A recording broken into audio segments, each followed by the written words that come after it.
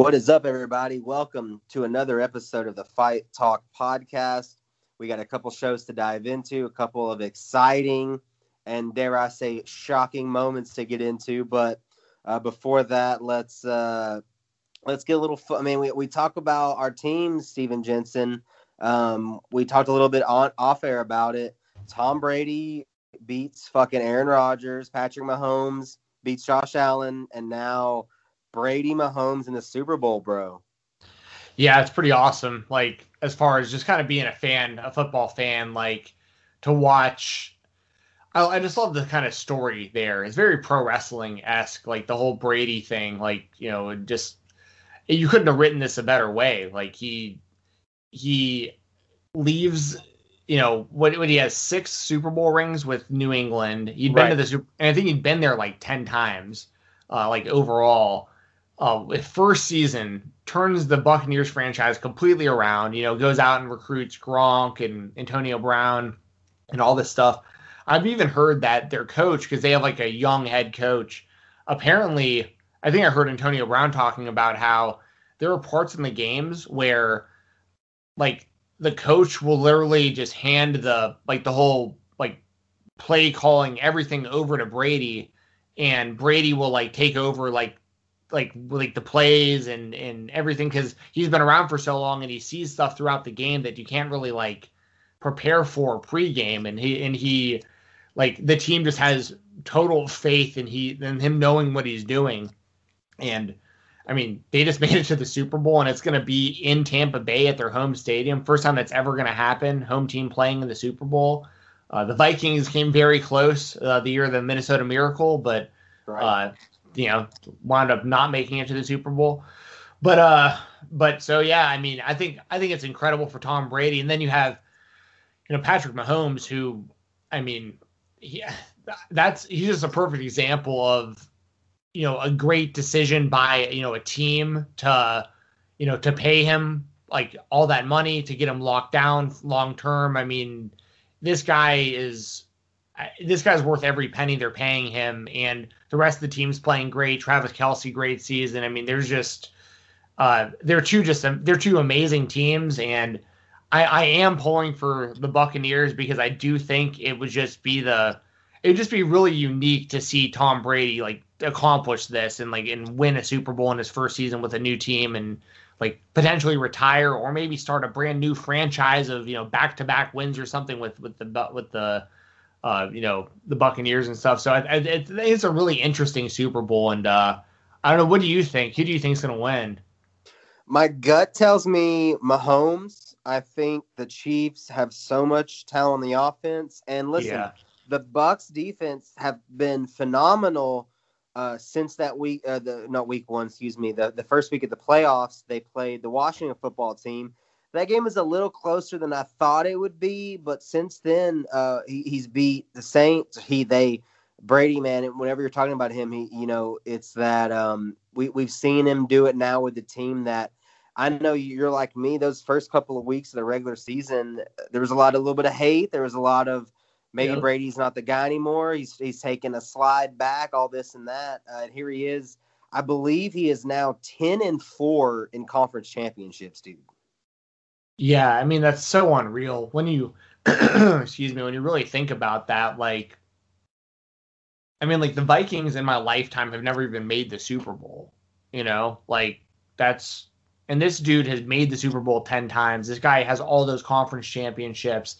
I mean, it's just, and then you look at the Patriots and what they looked like this year without him. And it's like, okay, see, like, I think because here's the thing with the Patriots, historically speaking, even years when Brady was hurt or something, like they had Matt Castle that one season, and I think they still made the playoffs. I remember they had, I think it was Jacoby Brissett at one point, and they were they were like decent. They had Garoppolo, and like they were still playing well with so there was always like kind of that question of, well, is it Brady or is it the system? And can you kind of plug any player in there that, as long as he can go along with how the system works, is it Brady or is it the system? I guess was really the big question. And then, You see, it didn't work out with Cam Newton. I think I saw something that they had like, I could be wrong, and this seems insane, and I feel like I am wrong, but I feel like I saw something that they only threw 6 passing touchdowns the entire season as a team. And I know for sure they had like 1 touchdown for the last like 3 weeks total. And I think it was Newton running. So it's one of those things too, where like, you look at where the Patriots wound up this year, and then you look at the Bucks, who weren't even close to playoff contention last year, and you had, Jameis Winston, who it was literally 50-50 coin flip statistically of, touchdown or interception basically. And I mean, in one season, I think it's pretty safe to say it's Tom Brady. I think the Brady and Belichick marriage was just perfect, but it's pretty clear that Brady can do this without him. Yeah, and it's such a weird. You look at the roster, and this was my last thing I wanted to point out. But it's such a weird roster on this Buck team now. You've got Brady, you've got Gronk, Leonard Fournette's there, Antonio Brown. It's just such an odd mix of dudes that are now going to be in the Super Bowl against the Chiefs, who, hey, only lost a game this season. Mahomes and the Chiefs got it done pretty handily against the Bills. I'm excited for it, man. Either way, it's a good story. Either the Chiefs do it again, Mahomes adds another ring, or Tom Brady gets closer to having both hands covered in rings, bro. Yeah, it's wild. And I think, just for the record, I think the Chiefs are the better overall team. Right, like, yeah. And Mahomes is just incredible. And overall on the Tampa Bay side, shout out to my boy Anton Winfield Jr. I love him over on defense. He's a great safety. Gamer. His dad was, one of the best Vikings defensive players ever. So it's cool to see his son being so successful. So I have a lot of reasons, I guess, to kind of like, because it's one of those things too. Like, if the Chiefs win, I'll be just as happy. Like, I don't have a dog in the fight at all in this. So but at least there's enough interesting elements about this because I didn't even watch the Super Bowl last year. I can't even remember who was even in it. The Vikings weren't in it, and I just, I was over football. I was, butthurt over it. But this season, at least there's enough going on there that I'm going to definitely watch it live. For the record, the Chiefs won the Super Bowl last year. So that's right. Yeah. Going for 2 in a row, man. I'm excited. I think I'm going to be rooting for the Bucks, the same as you, the story of Brady. But I think it's going to do a good number on the business side, and it could very well be a really good game. But we're here to talk about the Octagon, about MMA as a whole. We got a lot of UFC talk, bro. Let's get right into the story of the weekend. And here, just a few days away from February, the story of the year so far: Dustin Poirier finishes Conor McGregor in the second round, TKO for the Diamond, gets a Performance of the Night bonus for all the work, paid in full, man. A lot of questions I want to kind of dive into this, but we got to lead off with, what were you thinking after Dustin had kind of worked the legs down, some really gross leg kicks, and then he lands that punch that wobbles, puts Conor down, and then, of course, the flurry to finish it. What were you thinking when Dustin got the job done? I mean, and my main thought was, I was just really, really happy for Dustin Poirier.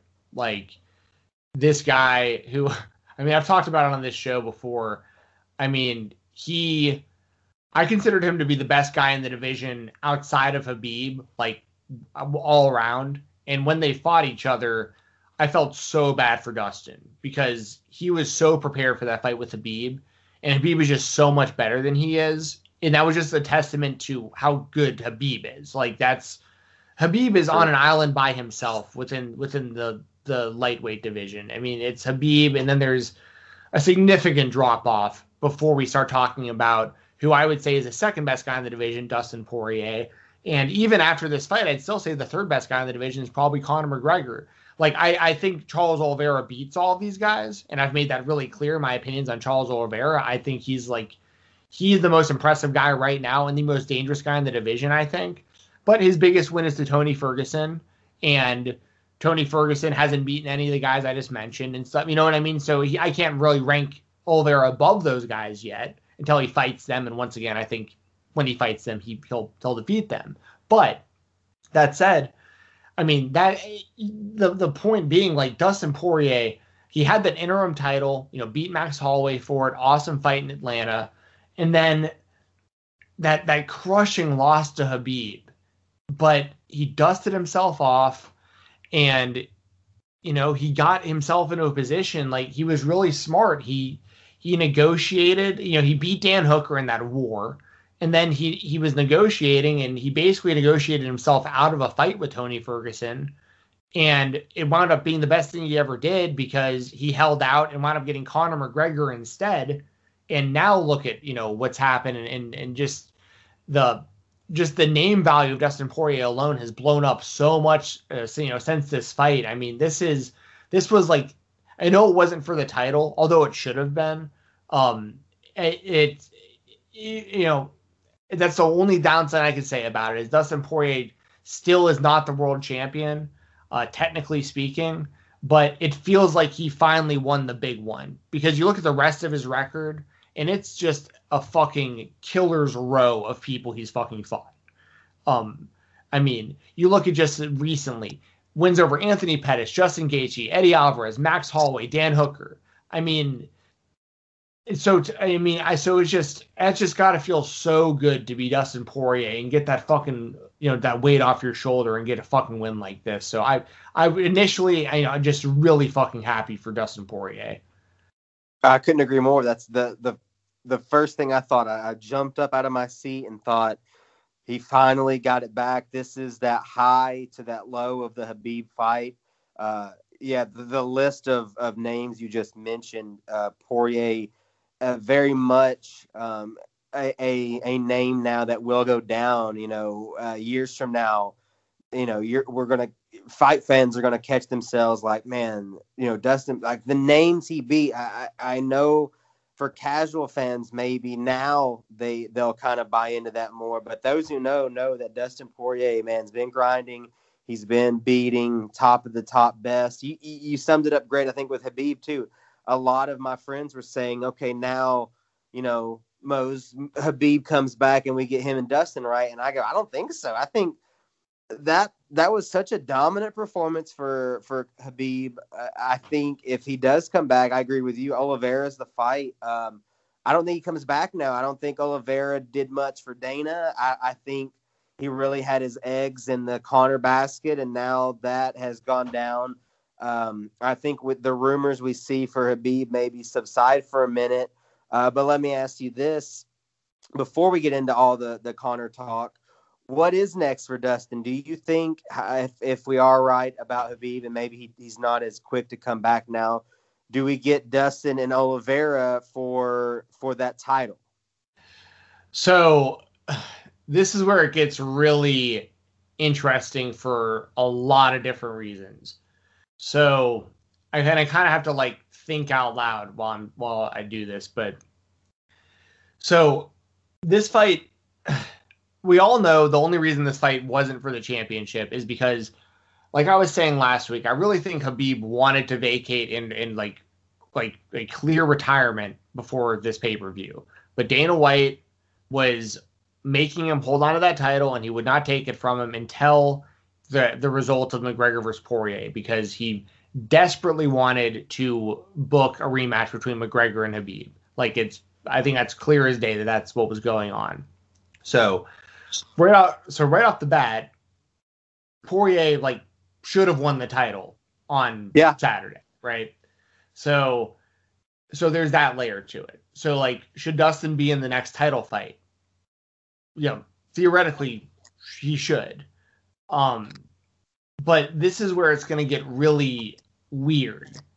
And not necessarily good or bad. It's just going to be interesting to see how things all fall into place. So if it was up to me, I'll tell you what I think makes the most sense. Okay. And then I'll tell you what I think will probably actually happen. So what I think would make the most sense for the rankings in the division, because we have to now really assume Khabib is going to vacate the belt, because Khabib is not going to fight Dustin a second time for the reasons you said. So, and Khabib even said after the fight, like he apparently talked to Dana and was like, I'm so many levels ahead of these guys. Like I can't, it just doesn't make sense for me to fight these guys anymore. Like he's happy with being retired, so it's just. Even Dana said something to the effect of, after the main event, Khabib's return doesn't seem as likely. And I mean, there was the clip I saw on Twitter. I'm sure you did too. I think it's off the most recent Dana Looking for a Fight, was him talking about the Poirier Conor numbers, and oh man, this you and Conor rematch would do even more. I mean, it doesn't take a detective to say just what we're both saying, that this was the move, and here we are. I mean, Dana's not done a good job, and then with Khabib, it's the truth. I mean, what does he have to prove to any of these names we've mentioned? Exactly. He had nothing to prove. Again, now I'll say, if maybe a little time goes by, maybe a year or two, and we have a new champion, and like that champion has defended the title, 2 or 3 times, and that champion is someone that Khabib has never fought before. Like, let's say Oliveira, for instance, wins the title, this year, and then defends it, 2 times, 3 times, something like that. I could see Khabib maybe kind of pulling a GSP and being like, oh, okay, this motivates me to come back and try to go for 30-0. Like, there's a new guy who's on a roll who I've never fought before. Mm-hmm. Like, because right now that's not really the case. It is with Oliveira to a degree, but like, Khabib doesn't have anything really to gain from fighting Oliveira, other than like the payday he'd get from fighting, which he doesn't need. So what I think from a ranking standpoint, what I think is the most fair, I think it should be Dustin Poirier versus Charles Oliveira for the title. I think that should be the next fight. In that scenario, and we'll talk more about Conor, but in that scenario, if we had Poirier and McGregor for the belt, I would do Michael Chandler versus Justin Gaethje. That winner of that would get next, and then you would have Conor and Nate 3, because both guys would be free, and that would still be a gigantic fucking fight for a trilogy. And I would do Dan Hooker and Tony Ferguson. So right there you have, I mean, that's basically a multi-year tournament, a round robin tournament almost, where like any of those guys could beat anyone else at any point probably. And like those are the best guys in the division right there. And they're all incredible matchups for each other. But what I think is going to happen, and I think it's it's all going to depend on Dustin Poirier's, like what his motivations are and how long he wants to fight. Because I think he's kind of wrapping it up too, to a degree. I don't think Dustin Poirier is going to be fighting any more than another, like maybe 3-4 times, tops. Because like he's getting into big money fights territory, which is great for him. Like, and he has a family, you know what I mean? I don't think he wants to have to fight, another 5 years if he doesn't have to. And with all the wars he's been in over the years. Yeah. Hard miles. Yeah, hard miles. And he really alluded to that in the press conference after the fight too, kind of that he doesn't seem as into it as he was before, but that's just, life. His life is changing. It's nothing wrong with that. And so if Dustin doesn't really care about being the champion, and he cares more about, because I know he said the one thing about his career that like he still doesn't have is being called the undisputed champion. So I think that was my point. Yeah. Yeah. So I think there is a part of him that wants that title belt. But does that part of him want the title belt more than just making a ton of money, even more money than you would make without that belt being involved? And that's, and I can see that being the case too, because that's the other thing. Poirier is about to be, I guarantee you, he's going to completely renegotiate his contract. He's going to be, when you beat Conor McGregor, you have to be asking for more money because now you are a much bigger draw than you were before. So there are a lot of things are probably going to change for Poirier, which are all positive things because he is finally, like, he's gotten to the level where, like, he can finally do the, he's finally at the table now with these guys. And this is a long way of saying I think what we'll get next is Dustin Poirier versus Nate Diaz. Well, I'm glad you said that, because the couple of quotes I had seen that kind of, I thought, my initial reaction, I thought he wanted that title. I thought he would be all about the Oliveira fight. After seeing some quotes and just how people were talking, Dana White included, I think you're onto something, man. It sounded to me like Dustin was more interested in maybe fighting Conor again for obvious reasons. You beat him once, you in theory can do it again, and the money of a rematch, or the name you just mentioned. He said the name of Nate Diaz, which I think both of these men are going to have their names at least rumorly a rumor way linked to Nate over the next couple of months. Yeah, so that's the thing, because Conor is going to be out for a while. Like it probably won't be another half a year before at the earliest till when we see him next, because his leg got chewed up. He was walking around on like a crutch after the fight. So he's going to be out for a minute, and I think that Conor's next fight will be either Nate or Dustin. It'll probably be. I don't think it really even matters who wins or loses, to be honest. If Nate and Dustin, if Nate and Dustin fight each other, one of those two will fight Conor next, and that's just huge business for everybody involved, for all three of them, because Dustin will get a bigger payday to fight Nate than he would Charles Oliveira by a landslide. Yeah, and then when Conor's ready to come back, he has gigantic trilogy fights available with Nate Diaz or with Dustin Poirier. So everybody winds up winning in these scenarios. And in these scenarios, one of the key things here is the belt is not involved. And that's a good thing, because if the belt is not involved in this, then you do Charles Oliveira versus Justin Gaethje for the vacant title. And then you have all these contenders that we've already been talking about, like Michael Chandler, and you're still going to have Tony Ferguson in the mix, and all these other guys, all these up and comers and stuff. Like lightweight is already stacked with contenders, and then at any moment, any of those three I just mentioned, like whoever's the odd man out there, like if they're going to do Conor and if they're going to do Conor Dustin 3, or if they're going to do Nate, then the other guy is available and in the title mix, because like Nate Diaz shouldn't get a title fight. That's the only reason that I didn't say like Dustin and Nate for the title. I could see them doing it like for publicity, but like Nate really shouldn't be in the lightweight title picture. Like, no, in comparison to these other guys who have actually been doing it in the division. So that's kind of where my head's at. Is I think you do Dustin and Nate. Conor sits out for a minute and fights one of those two later in the year, and you do Oliveira and Gaethje for the vacant title. That's what I would do. Oh, wow. Yeah, no, that's kind of the name too that is being thrown around, is Gaethje maybe with Oliveira. It's interesting stuff, man. Again, the biggest change I think I see coming out of that post press conference, I should say, was the fact that I think Poirier may be thinking money more than title. So we both agree though that Charles Oliveira is probably the man that's standing in that title fight, assuming Khabib does vacate, which I think he will. I'm very interested to see what happens. I think Dustin Oliveira is there. I think Dustin, though, wants to make that money. Maybe he wants to see that Nate fight. The first thing I thought coming out of this for Conor was that it felt like I expected in a month, 6 weeks, to hear it be announced Conor Nate 3, easy payday for both men. And, Conor knows, he at least feels in his gut he can win that fight.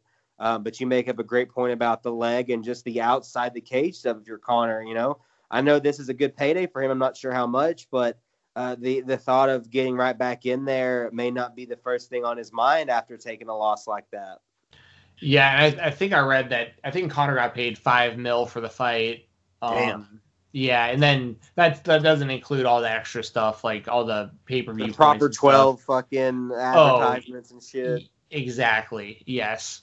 A lot there too. And then the other thing with Poirier, because Dana White, right after the fights, was trying to push for Poirier versus Chandler for the belt next. Yep.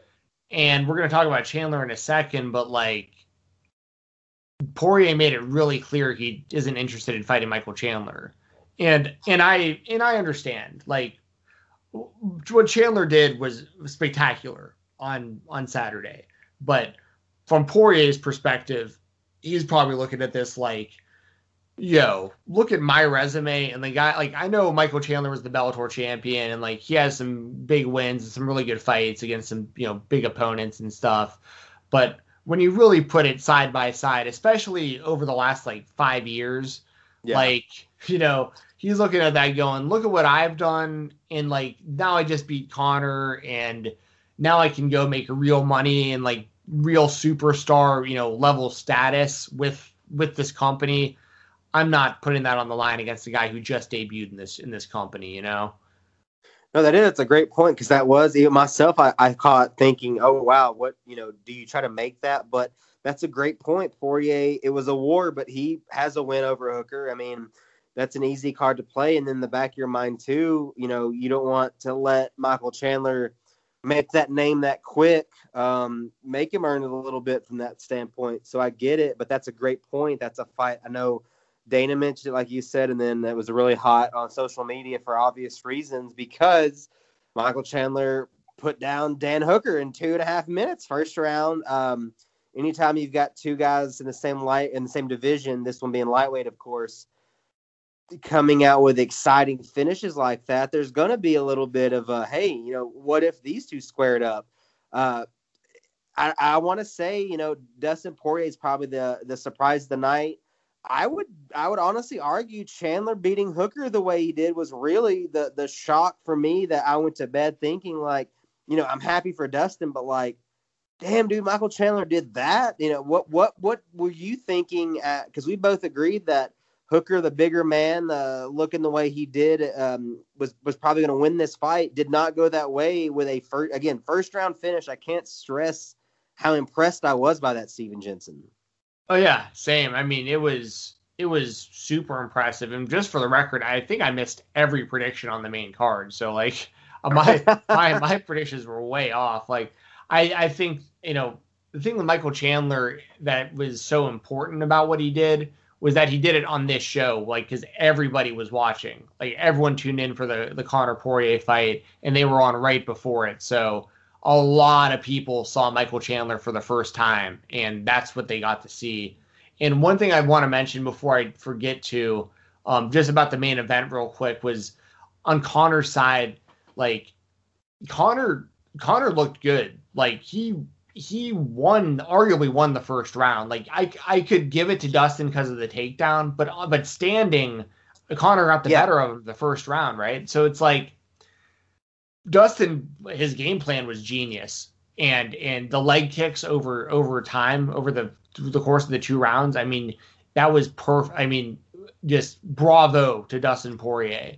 But Conor also showed me in that fight, like, you know, not everyone's going to be able to stand in the pocket and land like that on Conor, and Conor's going to come in next time, I'm sure, defending the leg kick much differently, or, you know, a lot better. So like, it's one of those things too, where like, oh, there's a lot of people that are, you know, memeing on Conor, and I get it. Like, those pictures are really funny where he's like knocked out and stuff, but like, Conor is far from washed up. Like, Conor could potentially fight for, like, he could potentially be in a title fight in his next fight and win the championship still. Like, he's still very much one of the top 3 or top 5 guys in the whole division. So like, all that really happened over the weekend for me was, like, Conor's star didn't really go down, because Conor's still the biggest draw in the company by far, and he has built-in trilogies with Poirier and Diaz.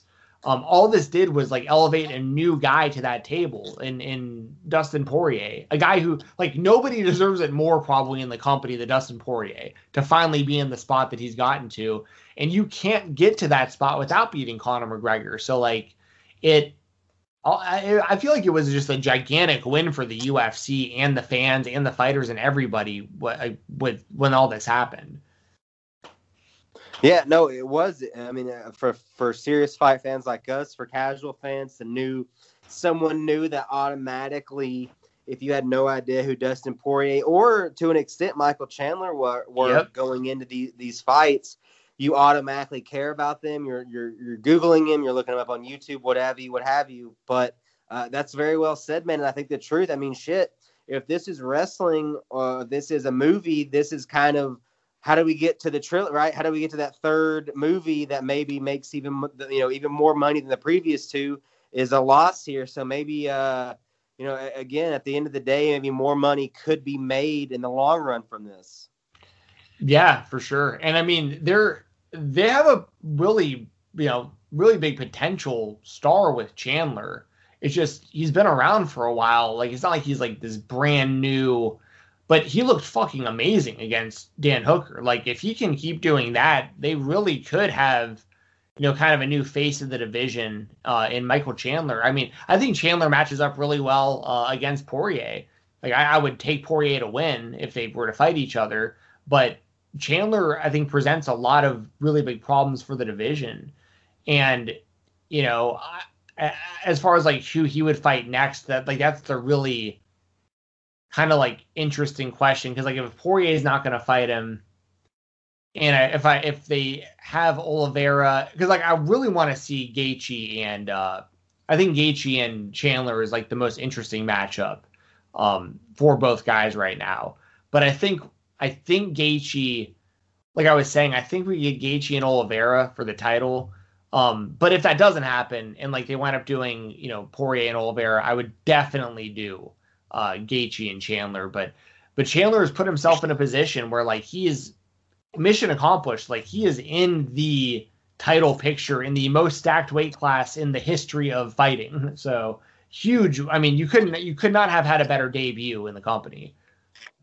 Could have had a better debut. He's going to be in that top 5. You got to think now ranking wise. And I think you already answered my question of a rumor I did see kind of bouncing around was possible was Gaethje Chandler. And I think that's the fight to make a WSFO guy and a Bellator guy in a UFC cage. That feels like a big time fight with some consequences for the lightweight, because if Chandler were to win that fight, then you are saying he's in a title, conversation at the least. If Gaethje puts that down, it's almost the kind of, that hype train stopping, even though we keep saying, Michael Chandler isn't some spring chicken. He's 34. He's been in some really, really tough fights throughout his career. But at least for this weekend, again, first round finish of Dan Hooker, performance of the night, $50K in the pocket for Michael Chandler. Could not have written a better debut, man. It could not have happened. I would love to see, for the record, Dustin Poirier, Michael Chandler does it for me, but I just don't think so. I think you summed it up to lead off that Dustin Poirier won in so many ways this weekend. Now he's at that table with the, you got to get the money counters to make sure the money's right. Yeah, I mean, and it's just kind of like to the point with, like Nate Diaz, for example, the same kind of story. Like he fought for a long time, was complaining about money. Nick, his brother Nick, probably my favorite fighter of all time. Nick was notorious for like he was one of the first guys like really talking about that in the public, like about the fighter pay and like people changing their styles to like not really fight, but more so like point fight than try to finish fights and all this stuff. And Nate really followed the career trajectory of Nick in a lot of ways and followed, kind of his path. I mean, he'll admittedly say like Nate Diaz will say in any interview that Nick Diaz is the best fighter of all time. They all credit everything to the Nick Diaz army. Like there's a group of guys right now in Stockton, California that are probably together as I speak that are just doing whatever Nick Diaz wants to do. Like they just put all trust in this dude to get them where they're trying to be, because they have that much respect for him and what he's done. And you have Nate, who followed in that path, and then he became this massive star, but it didn't happen until he beat Conor. Like he was always that guy, the guy that Dana White was talking about doesn't move the needle and all this stuff. Like but he beats Conor, and his career completely changed. With Dustin Poirier, it's it's, it's similar in a lot of ways because it's,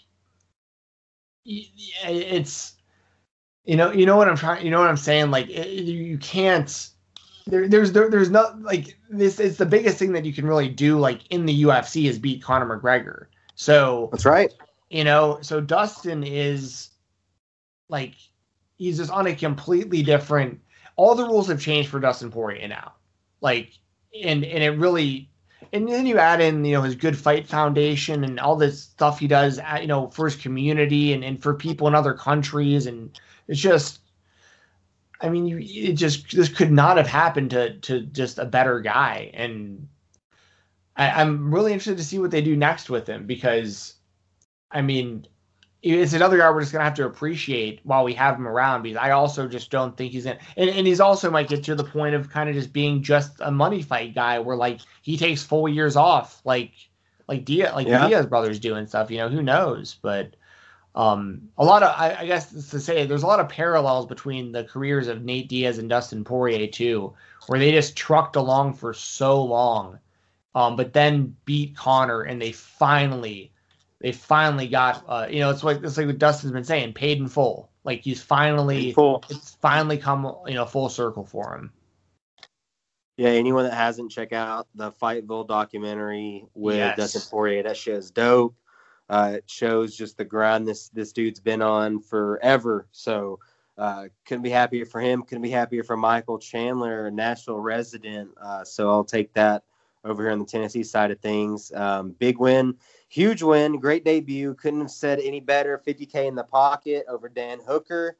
We don't know the numbers. We talked about this last week, Stephen. We're not sure about the numbers, the ESPN Plus stuff. I know you probably saw, like I did, there was a lot of talk about the app not working and people, paying and not getting to watch. I'm very curious to see.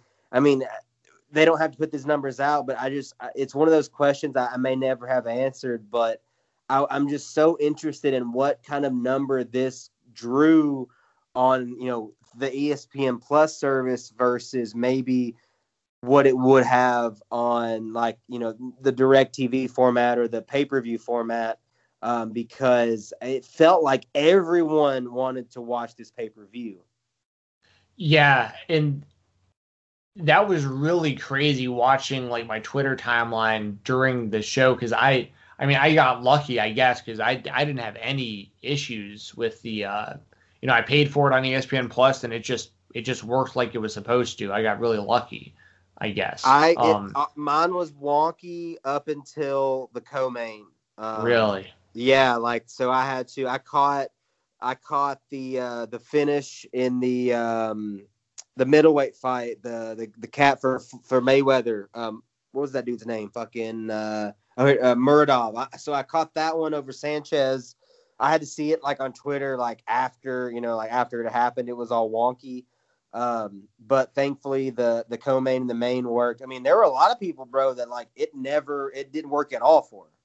Yeah, I was seeing a lot of that on there. That sucks. Like, I don't know how they let that happen. Like you've got to be. I know way more people than normal are flooding these, the servers, but you have to be prepared for that. Like I don't know how you got to be over prepared. If you're expecting, if you're projecting, what I don't know what they projected. I'd imagine the actual number was probably between 1 and 2 million people. I would guess maybe on like the low end of the 1 millions. That'd be my guess. I'd have guessed probably anywhere between 1 to 1.5 would be my guess, honestly. Yeah, that's where I'd be as well. And so you've got to be prepared for like, 2-3 million like people, like minimum for just that show. And then of course you have all the other stuff that streams on ESPN Plus. So it's just one of those things where I just don't know how it's possible to just not be prepared for that. You had months, you knew this show was happening and you knew there was going to be a lot of people watching, and it's really like the only way to order the show. And then you have Dana White literally talking about how he has some dude's house phone tapped and internet tapped and this dude's address, and he's like just waiting for this one guy to put the stream up online. He's going to go get him.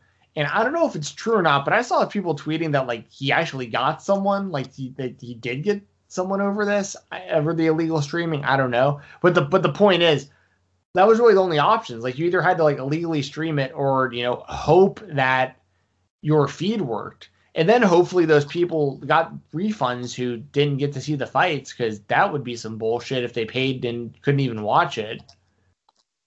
Yeah. Oh, well, that was Haley's question to me, my wife. It was, are they going to get their money back? And I'm like, man, I can feel like it's such a thing that it's so easy to say, well, we don't know. Like, we don't know it didn't work. You know what I mean? For you. And I mean, it seems like a very slippery slope that I thankfully am not a part of, but I'm with you. Like, if I'm paying, this is the first one we're paying whatever it was that wound up being with the price hike for Conor, and it doesn't work, man. Again, it's almost, it feels like we're almost losing money, man. I guess not if they already paid and we're going to keep it, but it just feels, again, this was the first time it really felt like that extra pay window kind of hurt.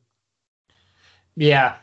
I mean, well, I guess we'll see what they do going forward. But I mean, nothing's going to change as far as the ESPN Plus partnership and all that stuff. But they can't be now. I don't think they're going to have that issue on the next pay-per-view, which is way less stacked. I can't even remember what the main event is. I'm actually going to pull it up real quick. Usman and Burns. That's right, Usman, which is a great fight. But the rest isn't, like, the co-mains Weidman and Uriah Hall, I'm pretty sure. I think that's right.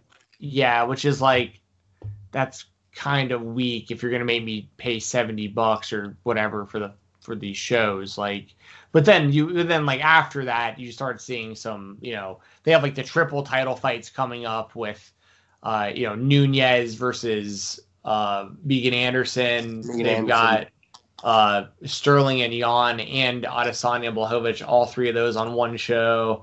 They're going to have Stipe and Ngannou and Ortega and Volkanovski on one show. I mean, they're going to be stacking them up. Oh, speaking of that, I saw that for that Stipe and Ngannou card that I was just talking about, that they're looking at doing Tyron Woodley versus Vicente Luque on that show, which is a good matchup. But I don't know if you... Did you see like that clip that's going around of Tyron Woodley in that movie on Netflix? No, I've not seen this. Okay, I'll link it to you after the show. It's like Tyron Woodley's. I'm just gonna say it. Tyron Woodley has to be the lamest UFC fighter that there's ever been. all respect in the world to the fact that he won the title. We were both there, live when he beat Robbie Lawler. He had an underrated title reign. Like he had some wars with the one war with Stephen Thompson, the other one was boring. But what he did to Darren Till and stuff. I mean, he had a good Damian Maia, solid run. Maia. Yeah, but all the things he's tried outside of fighting, like his rap career, which was just literally so bad that he has had most of it scrubbed off the internet. Like you can't find a lot of his stuff in his music videos anymore. Like he had it all taken down because people were just roasting him so hard over it because it was so bad. And now, his big thing was like getting into acting, and he did this movie with T.I. that's on Netflix, and I don't know how much he's in the movie. I think it's his only scene. And I kid you not, like it's not supposed to be funny. It's very reminiscent of like the scene I'm kind of trying to plant in people's heads that haven't seen this is, you remember in the Fast and the Furious when there's some dude like in their office. It's like in an office, and they put like a rat on his chest with like the pan over it. Yes, and they heat it up, and like the rat, or whatever, trying to he like tears through him trying to escape. It's just like that, except it's Tyron Woodley is the guy who's like the victim, and you see him pull his pants down, so it's just Tyron Woodley's ass right up on the camera, and a raccoon like destroys his dick. Holy shit. And he runs out of the room like crying and bleeding. And like it's not comedy. Like I know it sounds funny, but like it's not supposed to be funny. Like this is like supposed to be like that scene in Fast and Furious.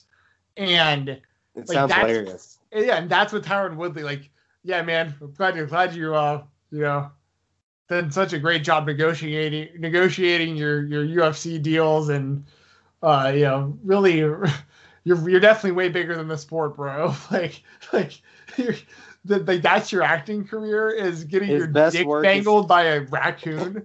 Well, his best work is still Straight Outta Compton, and he's like in that for like 2 seconds.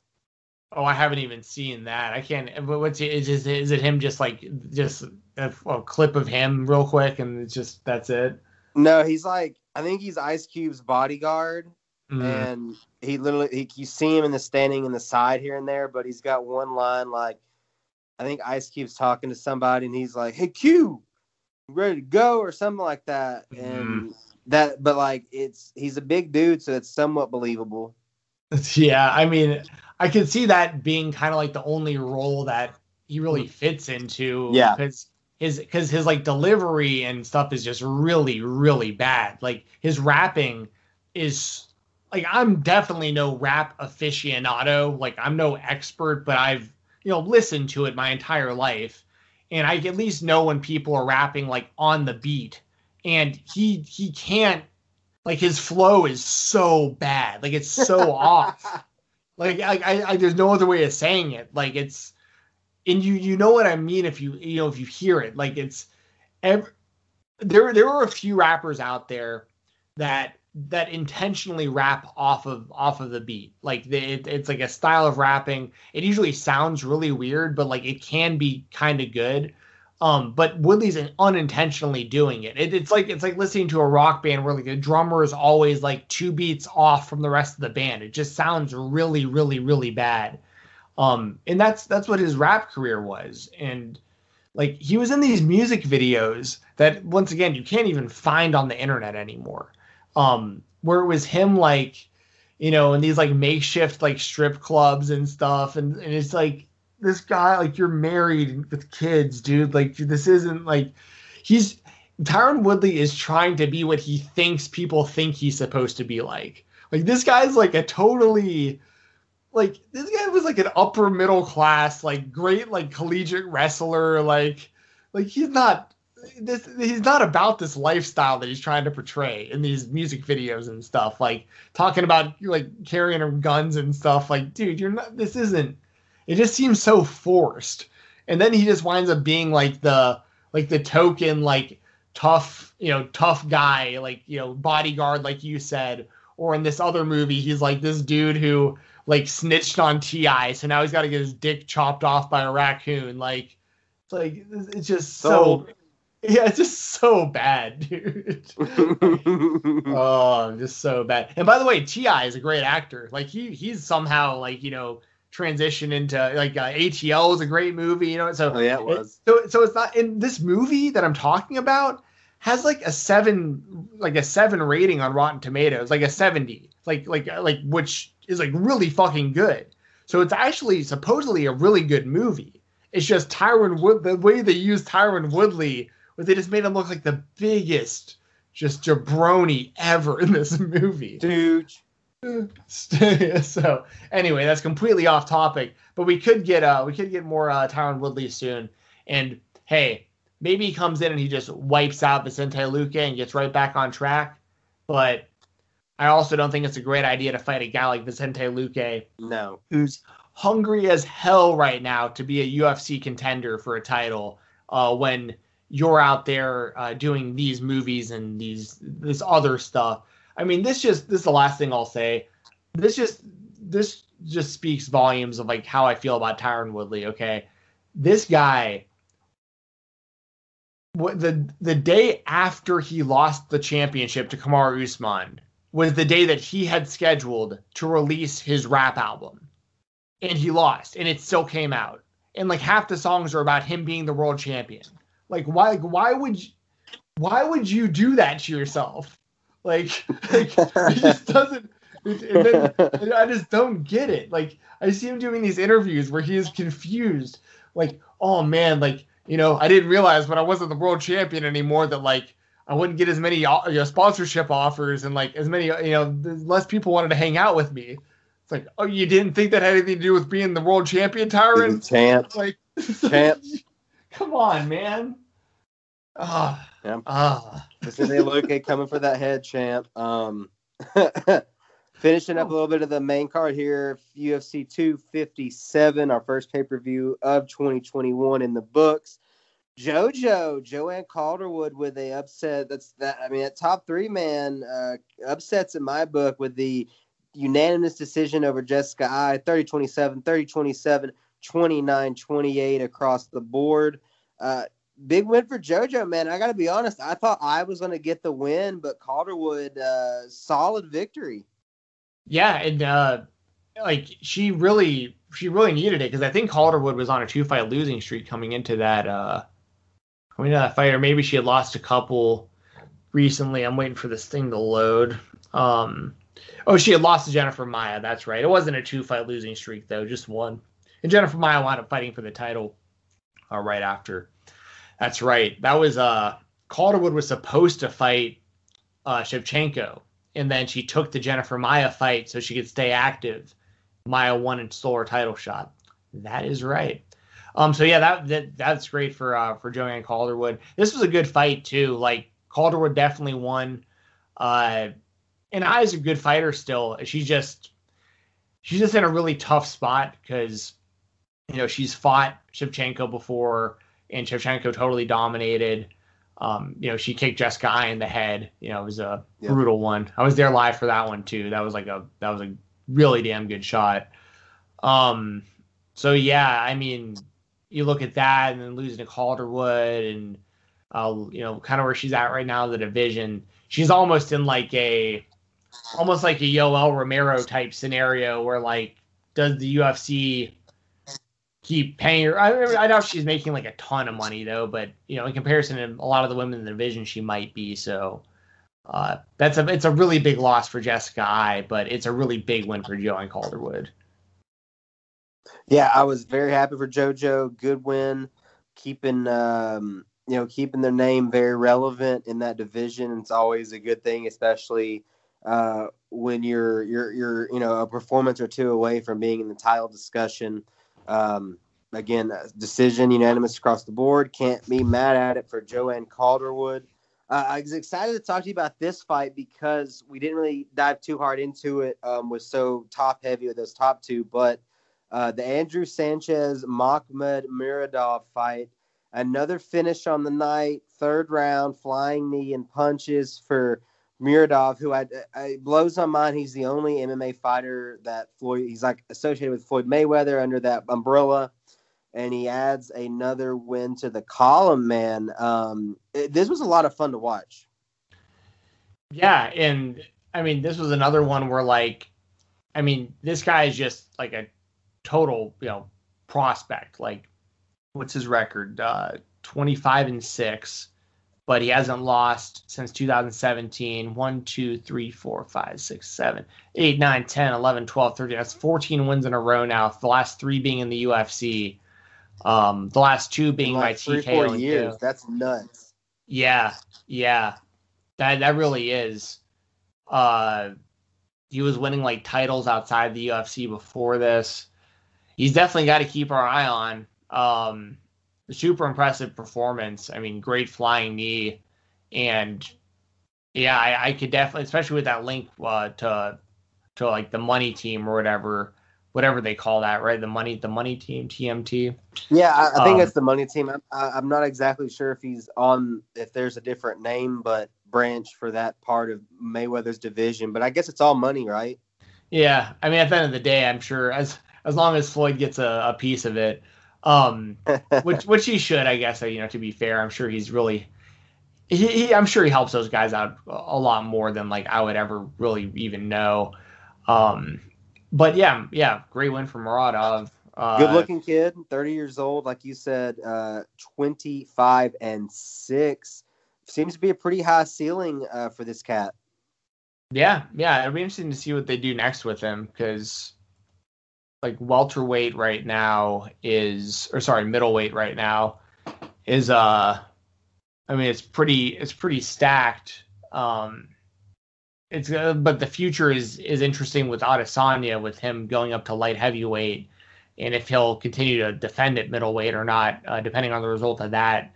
So I mean, I can see this guy maybe getting like in some top 15 opportunities. Like we had Brad Tavares fight on the undercard of the show, and he got another win. I mean that the timeline for that would be, I mean, literally equal. So I mean maybe him and Tavares next would be something good too. So that'd be fun. Tavares is really good. Yeah, there's some good options there. That would get him into the top 15 if he won. So yeah, really big win. I mean, anyone who won on this show, it's a huge win because of so many people watching it. So yeah. We talked about it. Anytime you're on a Conor card, it's more eyes on you, fresh faces to be hopefully maybe sell a T-shirt or two for the talent that again I try to sneak it in when I can. Should he paid more? He keeps getting knockouts like that. This cat will be living up to that money team name. The pay-per-view open, man, with a lot of talk for Amanda Ribas, though she takes the L, gets finished kind of twice. This was odd way for this fight to end. I was looking forward to asking about this, but Marina Rodriguez with the win, TKO, also with a performance of the night bonus, along with Miradov, who we just talked about. But yeah, essentially, Herb Dean comes in. I mean, it felt like maybe he was kind of breaking him up, but he wasn't really breaking him up. She thinks it's over. He said it's not. She ends up getting the finish anyway.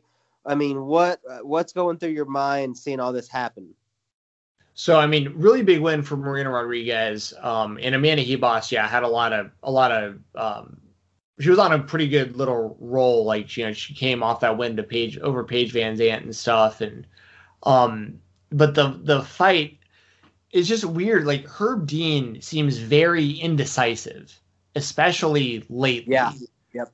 Well, how many times has he kind of he's taken some flack in the last few years? I mean, it feels like that's part of being the judge is you're going to have those moments in there, or should being the ref, excuse me, you're such a tough spot. But I think you're right. I had the same thought go through my head that a little hesitant, and you can't be hesitant in that role. Yeah, exactly. And I feel like he didn't have so much of a history of it until like more recently, like the last few years. Like especially like the last like year or so. Agreed. Like it really. What was the fight? There was a fight really recently that he was the. Why am I spacing on who it was? Oh, it was Hall Qatar, or Cater rather. Yeah, so he was the referee for that fight, and I remember him almost jumping in multiple times in the fourth round to stop it because Holloway was just pouring it on him. And I'm glad that he didn't because Cater like kept fighting and finished the fight and like is a fucking warrior for outlasting what Holloway did to him. But I remember Herb like almost jumping in a few times. And I think ultimately that night he made the right call, but it looked really indecisive. Like most referees would have just jumped in and stopped it. Like there wouldn't have been like so much hesitation where like he literally like lunged towards them 2 or 3 different times, but then like pulled himself back. Like, yeah, yep. And then in this fight that we're talking about with Rodriguez and Ribas, it was, I can't blame Rodriguez for like stopping because Herb is what, so she's on top of Ribas, like on the ground, like mounting her and just like, I think just landing like elbows on her. And Herb Dean is standing over the two of them. Like he's not like to the side. He's like on top. Like Ribas is like looking up at Herb Dean's crotch, basically. You know what I mean? Like he's standing over them. So, and then like they're fighting and Rodriguez moves a little bit, and Herb Dean bumps into her because he's literally on top of them, and because she feels someone touching her, she's trained that you feel the referee, the fight stopped. Like the second you feel him touching you, you stop. So she did everything right. It was on Herb Dean for when you're in that position, the fight's over in my opinion. If you're if Herb Dean's in that position, the fight should just be over because there's no reason for the referee to ever be that close to the fighters unless they're in the process of breaking the fight up to finish the fight. I feel that. You know what I mean? Because any other referee wouldn't have been you wouldn't have been on top of them. You would have been on top of them when you call it, but you would have never been that close to begin with. It's almost it's kind of a weird scenario, but it's almost let's say that Chandler and or sorry, not Chandler. Say that Holloway and Kattar, that same exact fight's happening. Herb Dean's not standing there right next to fucking Calvin Kattar while he's getting punched in the face. You know what I mean? He's off to the side, and then he'd have to jump in to stop the fight. But you know what I mean? Herb Dean's not going to be standing there right fucking next to him against the cage, dodging punches. But that's basically the position he got himself in with Ribas and Rodriguez. He's basically on top of the pile. So why wouldn't Marina Rodriguez think the fight was over? And then she feels him the touch also when he accidentally bumped into her. Right. So, and then the crowd's cheering and everyone thinks the fight's over. I think including Amanda Ribas. And then Herb Dean's just oh yeah, no, I never called the fight. Yeah. So she had to go do it again, and then he arguably prematurely stops it because she's on her feet, she was out. I'm glad he did stop the fight because he should have stopped it the first time. But you know what I'm saying? Even then, it was somewhat of a questionable stoppage, because she didn't get knocked over again. She didn't she was standing there kind of defending and she was getting hit with heavy shots. It was a good stoppage at the end of the day, but the kind of the point is you didn't stop it when it was clear as day that the fight was over. And then you made them fight and you made her take even more damage and then just stopped immediately when she started landing again. It's he knew he fucked it up, No, that's exactly kind of what I was thinking. It felt like fixing a wrong. Fuck, I messed up. I should have called it there. I didn't. It was a weird start to the pay-per-view, but at the end of the day, the better fighter won this night, at least in that moment. Marina Rodriguez with the dub. Yeah, another weird moment in the history of Herb Dean, man. A couple more of those, and Twitter's really gonna get after you. Was there anything we mentioned that Brad Tavares win? Anything else on the prelim card that you wanted to point out? I thought the Juliana Pena win over Sarah McMahon, man, she was tough. McMahon was wrestling early, and then Pena gets the rear naked choke in the third. That was a good back and forth. Anything else that really stuck out to you on the prelim card? Yeah, I'm with you with the Pena over McMahon fight, especially because McMahon won most of the fight. She was dominant on the ground, and Pena with that rear naked choke, that was really nice. Roundtree, I don't know if I know I wasn't alone because I saw people on Twitter saying the same, but I felt like Roundtree won, but I also wasn't paying super close attention the whole fight. And it's funny because I know other people were in the same boat because I saw a lot of people tweeting things along the lines of every time I looked up, Roundtree looked like he was winning. But that means, a lot of people weren't looking at the whole fight, so. Yeah. I had it, I watched it pretty solid the whole, my attention was on it. I had it against Roundtree. I wanted Khalil Roundtree to win, but I actually thought he lost solely because of just some things in the third round, but it was that close. So I know anytime it's that close, it can go either way. Sure. But so to be fair, I only saw when I was watching the fight and paying attention, it looked like Roundtree was winning, but I was also missing big chunks of the fight. So it's totally possible that Protneo totally deserved the win. And either way, it was like you said, even if it was a really close fight. I mean, that's two good fighters there. And the other thing I would point out is in the early prelims, we had I think he pronounced it Evlov defeating Nick Lentz, and this one was interesting for a few reasons because Lentz just went for guillotine chokes like the entire time, which is like his signature move. And Evlov just stayed super calm and just like got out of him and just he just made the right moves on the ground and got his neck loose, and it was really, really impressive, the composure that he showed against the guy who's so dangerous, like with that specific move.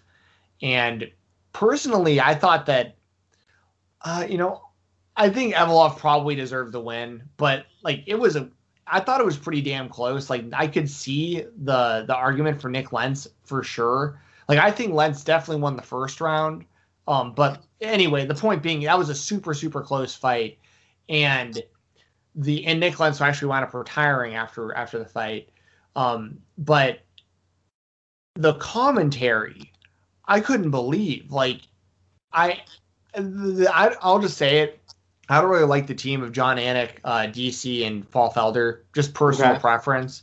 I respect all the guys, obviously, but I think Anik is great at what he does, and I think Daniel Cormier is a guy that like you always want because he's going to have a totally different perspective, being an Olympic champ or an Olympian, being a 2-division champion in the UFC, all the things he's accomplished. Paul Felder, I think, is really well spoken. I don't think he's like the best on commentary, but I think he like the way he speaks comes across really well. But like the substance of what he's saying, I don't agree with a lot of the time, and I think it's just kind of contradictory towards like how he fights himself. It's kind of hard to explain how I like Paul Felder a lot. I think he's a fucking warrior. Like, love watching him fight. But I'm not really huge on him on commentary, and there's just something about. Maybe I'm spoiled because I love when Bisping does commentary and stuff like that. I just think they have better options. Right. But the point is, all three of these, Anik, DC, and Felder, all three of them were like, they basically said that it was 30-27 Evlov the entire time. Like it was like they were watching something completely different than I felt like everyone else was. And Joe Rogan gets a lot of shit for that, especially lately. He's been getting a lot of shit for like being one-sided towards fighters and biased towards certain fighters. And I just wanted to point that out also real quick because like that isn't exclusive to Joe Rogan. Like all of the commentators do stuff like that. And it isn't good. Like it's not good that happens, but like that happened big time in this fight where while I was watching that, I was like, y'all all thought that Nick Lentz lost a round where the entire round was him working a guillotine choke. Like the other guy did nothing but defend a guillotine choke. Like anyways.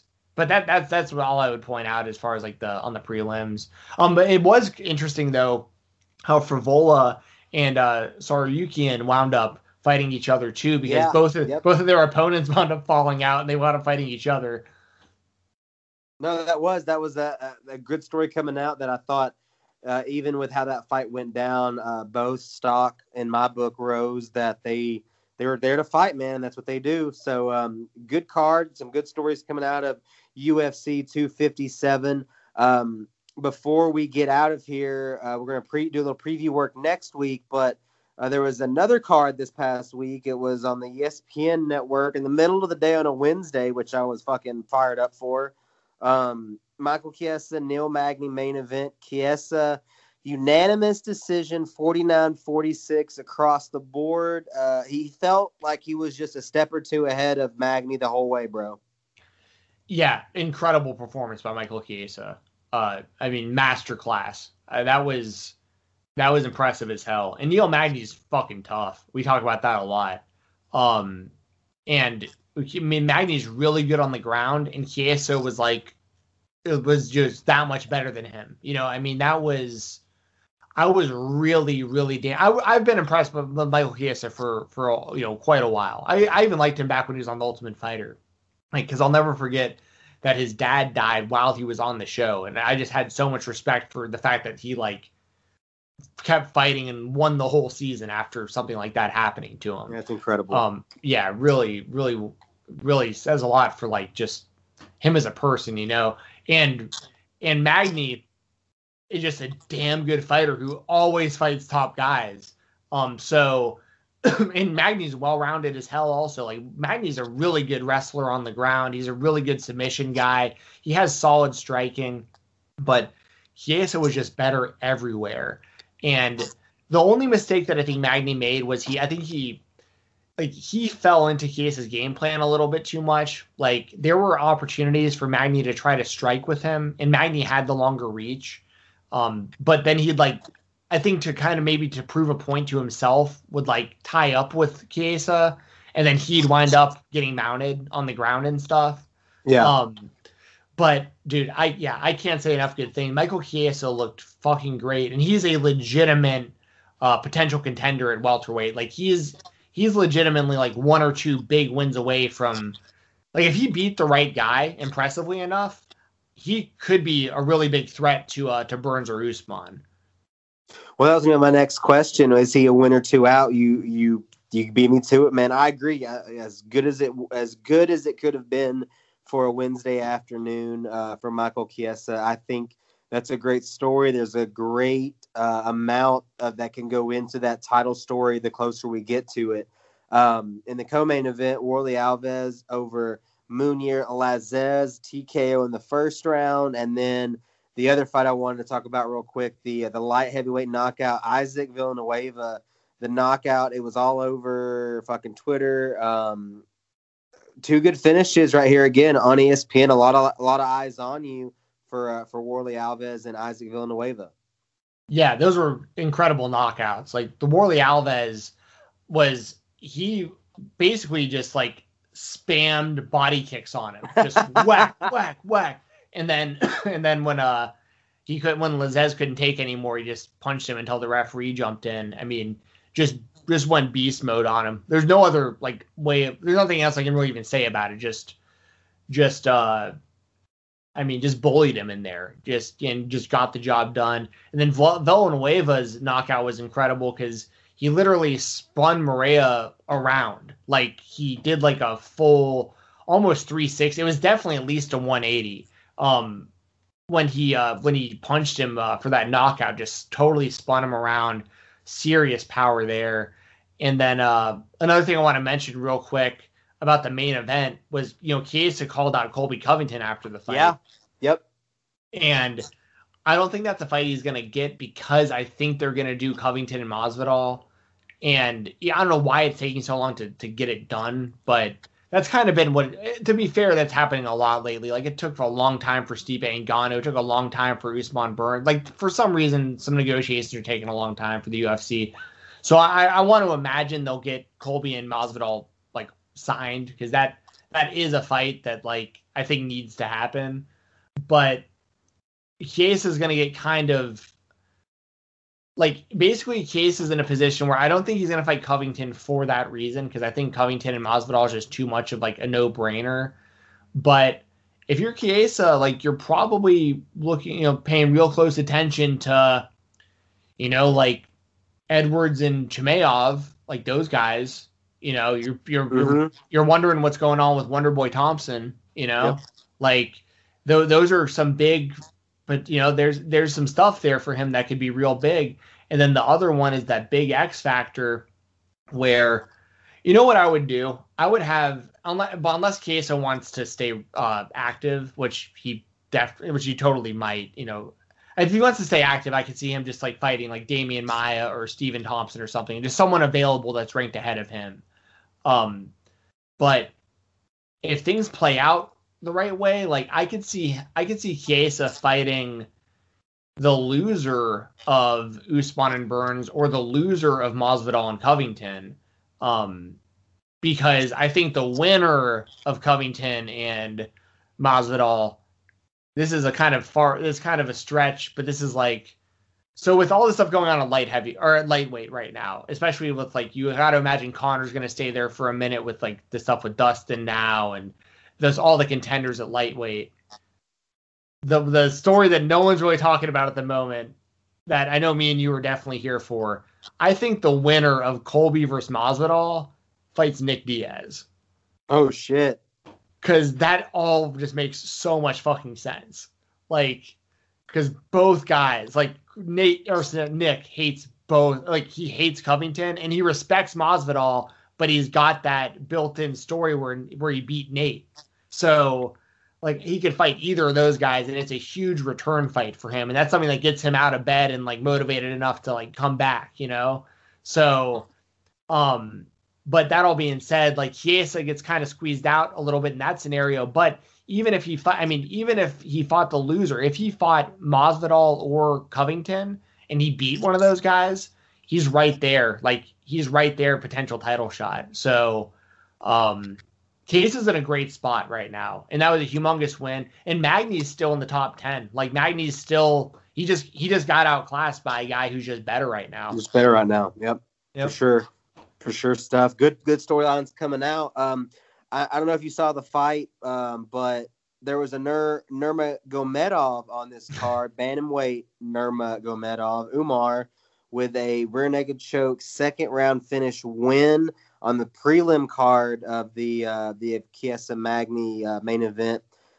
What the thought of a mini Khabib, if you will, in the bantamweight division? Yeah, he looked really good. I believe he's his cousin. He's cousins with Khabib, Umar Nurmagomedov. He looked really good. I mean, he was in there throwing question mark kicks, which, like, I've never seen Khabib throw a question mark kick.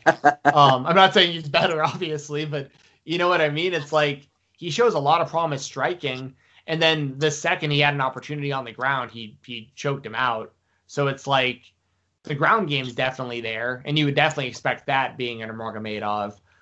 That, like, his wrestling and grappling is going to be very hard to deal with for most others. But then you add in the fact that he was in there throwing some really good strikes. He was throwing leg kicks, and like I said, the question mark kick, his boxing looks solid. He's a guy to definitely keep your eyes on at bantamweight, and he's got that name tie-in. I mean, it's whether it's fair or not, you know, like, he's someone who could get a much faster push than others because he's an Nurmagomedov, and it also gets Khabib on screen because Khabib corners him and stuff. So, yeah. So there was that. Ricky Simon, you know, needed a big win, and he got that arm triangle choke. So that was good. And I want to give a shout out real quick to Roxanne Modafferi, because, I mean, she got her butt kicked. But I have so much respect for Roxanne Modafferi. Like, just the fact that she keeps going in there against just some of the best women in the world, you know, she's just constantly, and she has to be the least athletic UFC fighter that there's ever been. I mean, outside of CM Punk, she fight, like, well, here's the thing, like, I made the comparison before. She looks like how, like, her striking, her footwork and the way her head's stiff and the way she jabs and stuff and throws her punches, she looks like how CM Punk does, like, on the feet. Like, they're both very uncomfortable. But the difference is Roxy has trained so hard for so many years and that's why I'm a fan of hers, because win or lose, she's not the best fighter in the division. She's probably the least athletic fighter in the entire sport. And she is a perfect testament to physical limitations. It's like someone like Gregory Iron, right? Like, that guy has he has cerebral palsy, and he has every reason in the world to, like, not be as good as he is. And that dude has to work twice as hard as everyone else to get, you know, to the spot that he's in wrestling. Same kind of thing for Roxy. How hard does that woman have to work to be a top level UFC flyweight, and with having, like, no athletic ability? I mean, it's really fucking impressive. Like, it really, really is. And I just wanted to give her a quick shout out, because she's someone that I think a lot of time when people see her fight for the first time, because I saw it on Twitter on Saturday, on Wednesday, you know, people kind of watching and being like, ooh, this is really hard to watch. Like, she doesn't look like she knows what she's doing, and blah, blah, blah. And I was just sitting there like, I know it looks like that, but you know how fucking hard she had to work for all these years to even be in the because here's the flip side. There's other women she's beating the shit out of. Like Roxanne has won some good fights. Like so it's not like she just goes in there as like a lamb to the slaughter, but just the fact that she's as good as she is with such athletic limitations. And with her attitude, she's the happy warrior. She's a positivity and a quiet little girl who sits in the corner and keeps to herself. It's just, I mean, and her opponent, all credit in the world, Viviane Araújo, great performance, beat her all 3 rounds easy. I mean, it was great performance, but man, I love seeing Roxy in there just because it's such a great testament to just hard work paying off, no matter who you are. And it meant a lot to her. She's living her dream, man, and it's always really cool to see someone, doing what they love more than anything. And I'm with you. It was a super. Anytime she's on the card, you're going to get someone that win, lose, or draw, not going to enjoy being in there more than Roxanne. So yeah, great stuff, man. That's all I had. I know this is good to be back. We'll be back next week with a preview and then, of course, some news and notes. But, man, good shit as always. And one more time for Dustin the Diamond Poirier, bro. Yeah, huge win for Dustin. Only other thing I'll say about the Wednesday show, Akhmedov over Tom Breeze. Yeah, we finally got that fight. So I wanted to bring that up. And Akhmedov is definitely he's definitely a problem for a lot of people at middleweight. He got a big step up in competition in his loss to Weidman, but he'll be back.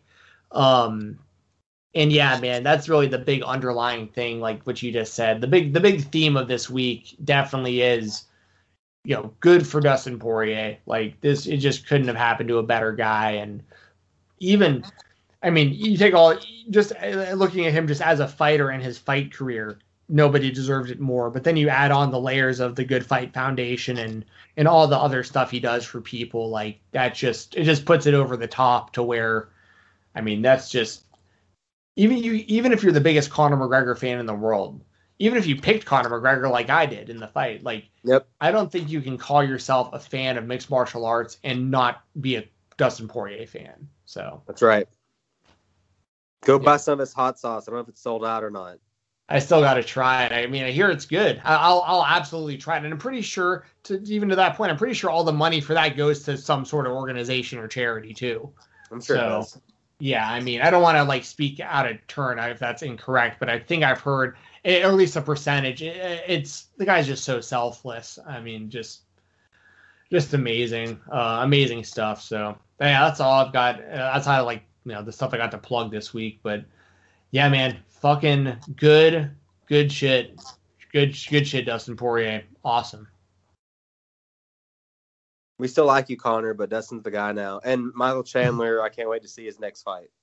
Yeah, that's another huge story coming out of it. Potential, superstar Michael Chandler. At the very least, way more people will be interested to see his next fight. Like, they could either put him on pay-per-view and another co-main, or they can have him main event an ESPN show or something. So there's, Michael Chandler, literally did the best possible thing he could in that win over Dan Hooker. And I think Dan Hooker will be back also, but I think there's a little something to, that's the first time we saw Dan Hooker after the Poirier fight, and that was a fucking war. And sometimes people just don't, sometimes people just don't come back the same after stuff like that. So, but I still think there's a lot of gas left in the tank for Dan Hooker. I saw him taking his gloves off after the fight, though. I didn't hear anything about him retiring, so hopefully that's had nothing to do with that. But yeah, I mean, Dan Hooker's still in a good spot too. But yeah, huge shout out to Michael Chandler. Great shit, man. I can't wait to be back next week. If you want to, please follow me at Mo's KOBK over on the Twitter. Other than that, man, take us out, and then we'll be back next week with a preview, and then knowing the UFC, probably news on people being cut and whatnot. Yeah, we'll see what happens over the next couple of weeks. But yeah, we'll be back next week. We'll be here to preview and do predictions for UFC Fight Night Overeem versus Volkov. Hell yeah. And As far as stuff going on with me, my Twitter is FightTalk_, FIGHTTALK_. If you want to follow me, I keep all my stuff updated there as far as like the work that I do and stuff that I'm, doing or whatever. This is what I wanted to say. I knew there was something I wanted to bring up. All Things MMA. I edit videos for them. I usually about once a week have a video go up. They killed it over the weekend because this is a video I had nothing to do with, but I wanted to shout it out for the channel. They were on the ball and got a recap video of UFC 257 up like super fast, like just a few hours after the show. And it's like a 5-minute video if y'all want to check it out. But it's 5 minutes. And it already has, as of the last time I checked, it had over 4.5 million views already. So so like I am super happy to see that for the channel because a lot of our videos are really hit or miss. Some of them are 10,000 views, some are a few 100,000, and then every now and then you get something 4.5 million. It's like, oh hell yeah, I love seeing that. So check it out, All Things MMA. I already have another video that I've edited, ready to go, ready to be uploaded. So that'll probably drop sometime in the next few days, I'm guessing. It's another UFC records video, so it'll have to do with. I'll just spoil it for y'all. It'll be it's the top 10 fastest knockouts in UFC history. So talk about those, and then tomorrow night for pro wrestling fans, myself and Mose have actually talked about doing something similar for Classic TNA, but. Tomorrow night on the Fightful Twitch channel, I just found out before the show, it'll be me, Jeremy Lambert, and who else is going to be on there? I want to give him a shout out. I can't remember. Oh, Joe Pearl, duh. So it's the three of us. They run the Fightful Twitch channel, Joel and Jeremy. And now that they're doing it on like a more regular basis, they asked me to come on tomorrow to do a live watch along of Impact on Twitch. So we'll be doing that tomorrow night. So check that out. That's going to be on Fightful's Fightful's Twitch channel. We're going to be watching Impact live tomorrow from 8 p.m. till 10 p.m. So join us for that. The plan later this week is to have Brad Peterson from WrestleRumble.com come on to podcast to talk to me about the Royal Rumble. So we're going to do predictions. We're going to give away Wrestle Rumble entries. There's $1,000 on the line for Wrestle Rumble, plus some championship belts and stuff. So crazy prizes as always over there. So we got that going on. I think that'll be on Thursday. And I think we're going to do it live Thursday on YouTube. But we will do all the audio will be right here on the Fight Talk podcast feed. So, of course, subscribe to Fight Talk podcast right here. Good ratings, subscriptions, follows, all that stuff helps out, the show a ton. Fightful Select Weekender podcast, do that every Sunday, talking independent pro wrestling and all that stuff. So that's pretty much everything I got going on. And once again, I try to keep it all updated the best that I can on Twitter at @FightTalk_. So that's going to be it for this week. Like I said, next week we'll be talking Overeem and Volkov. So for myself and Jumpin' Johnny Mosley, we'll be back next Monday talking some mixed martial arts.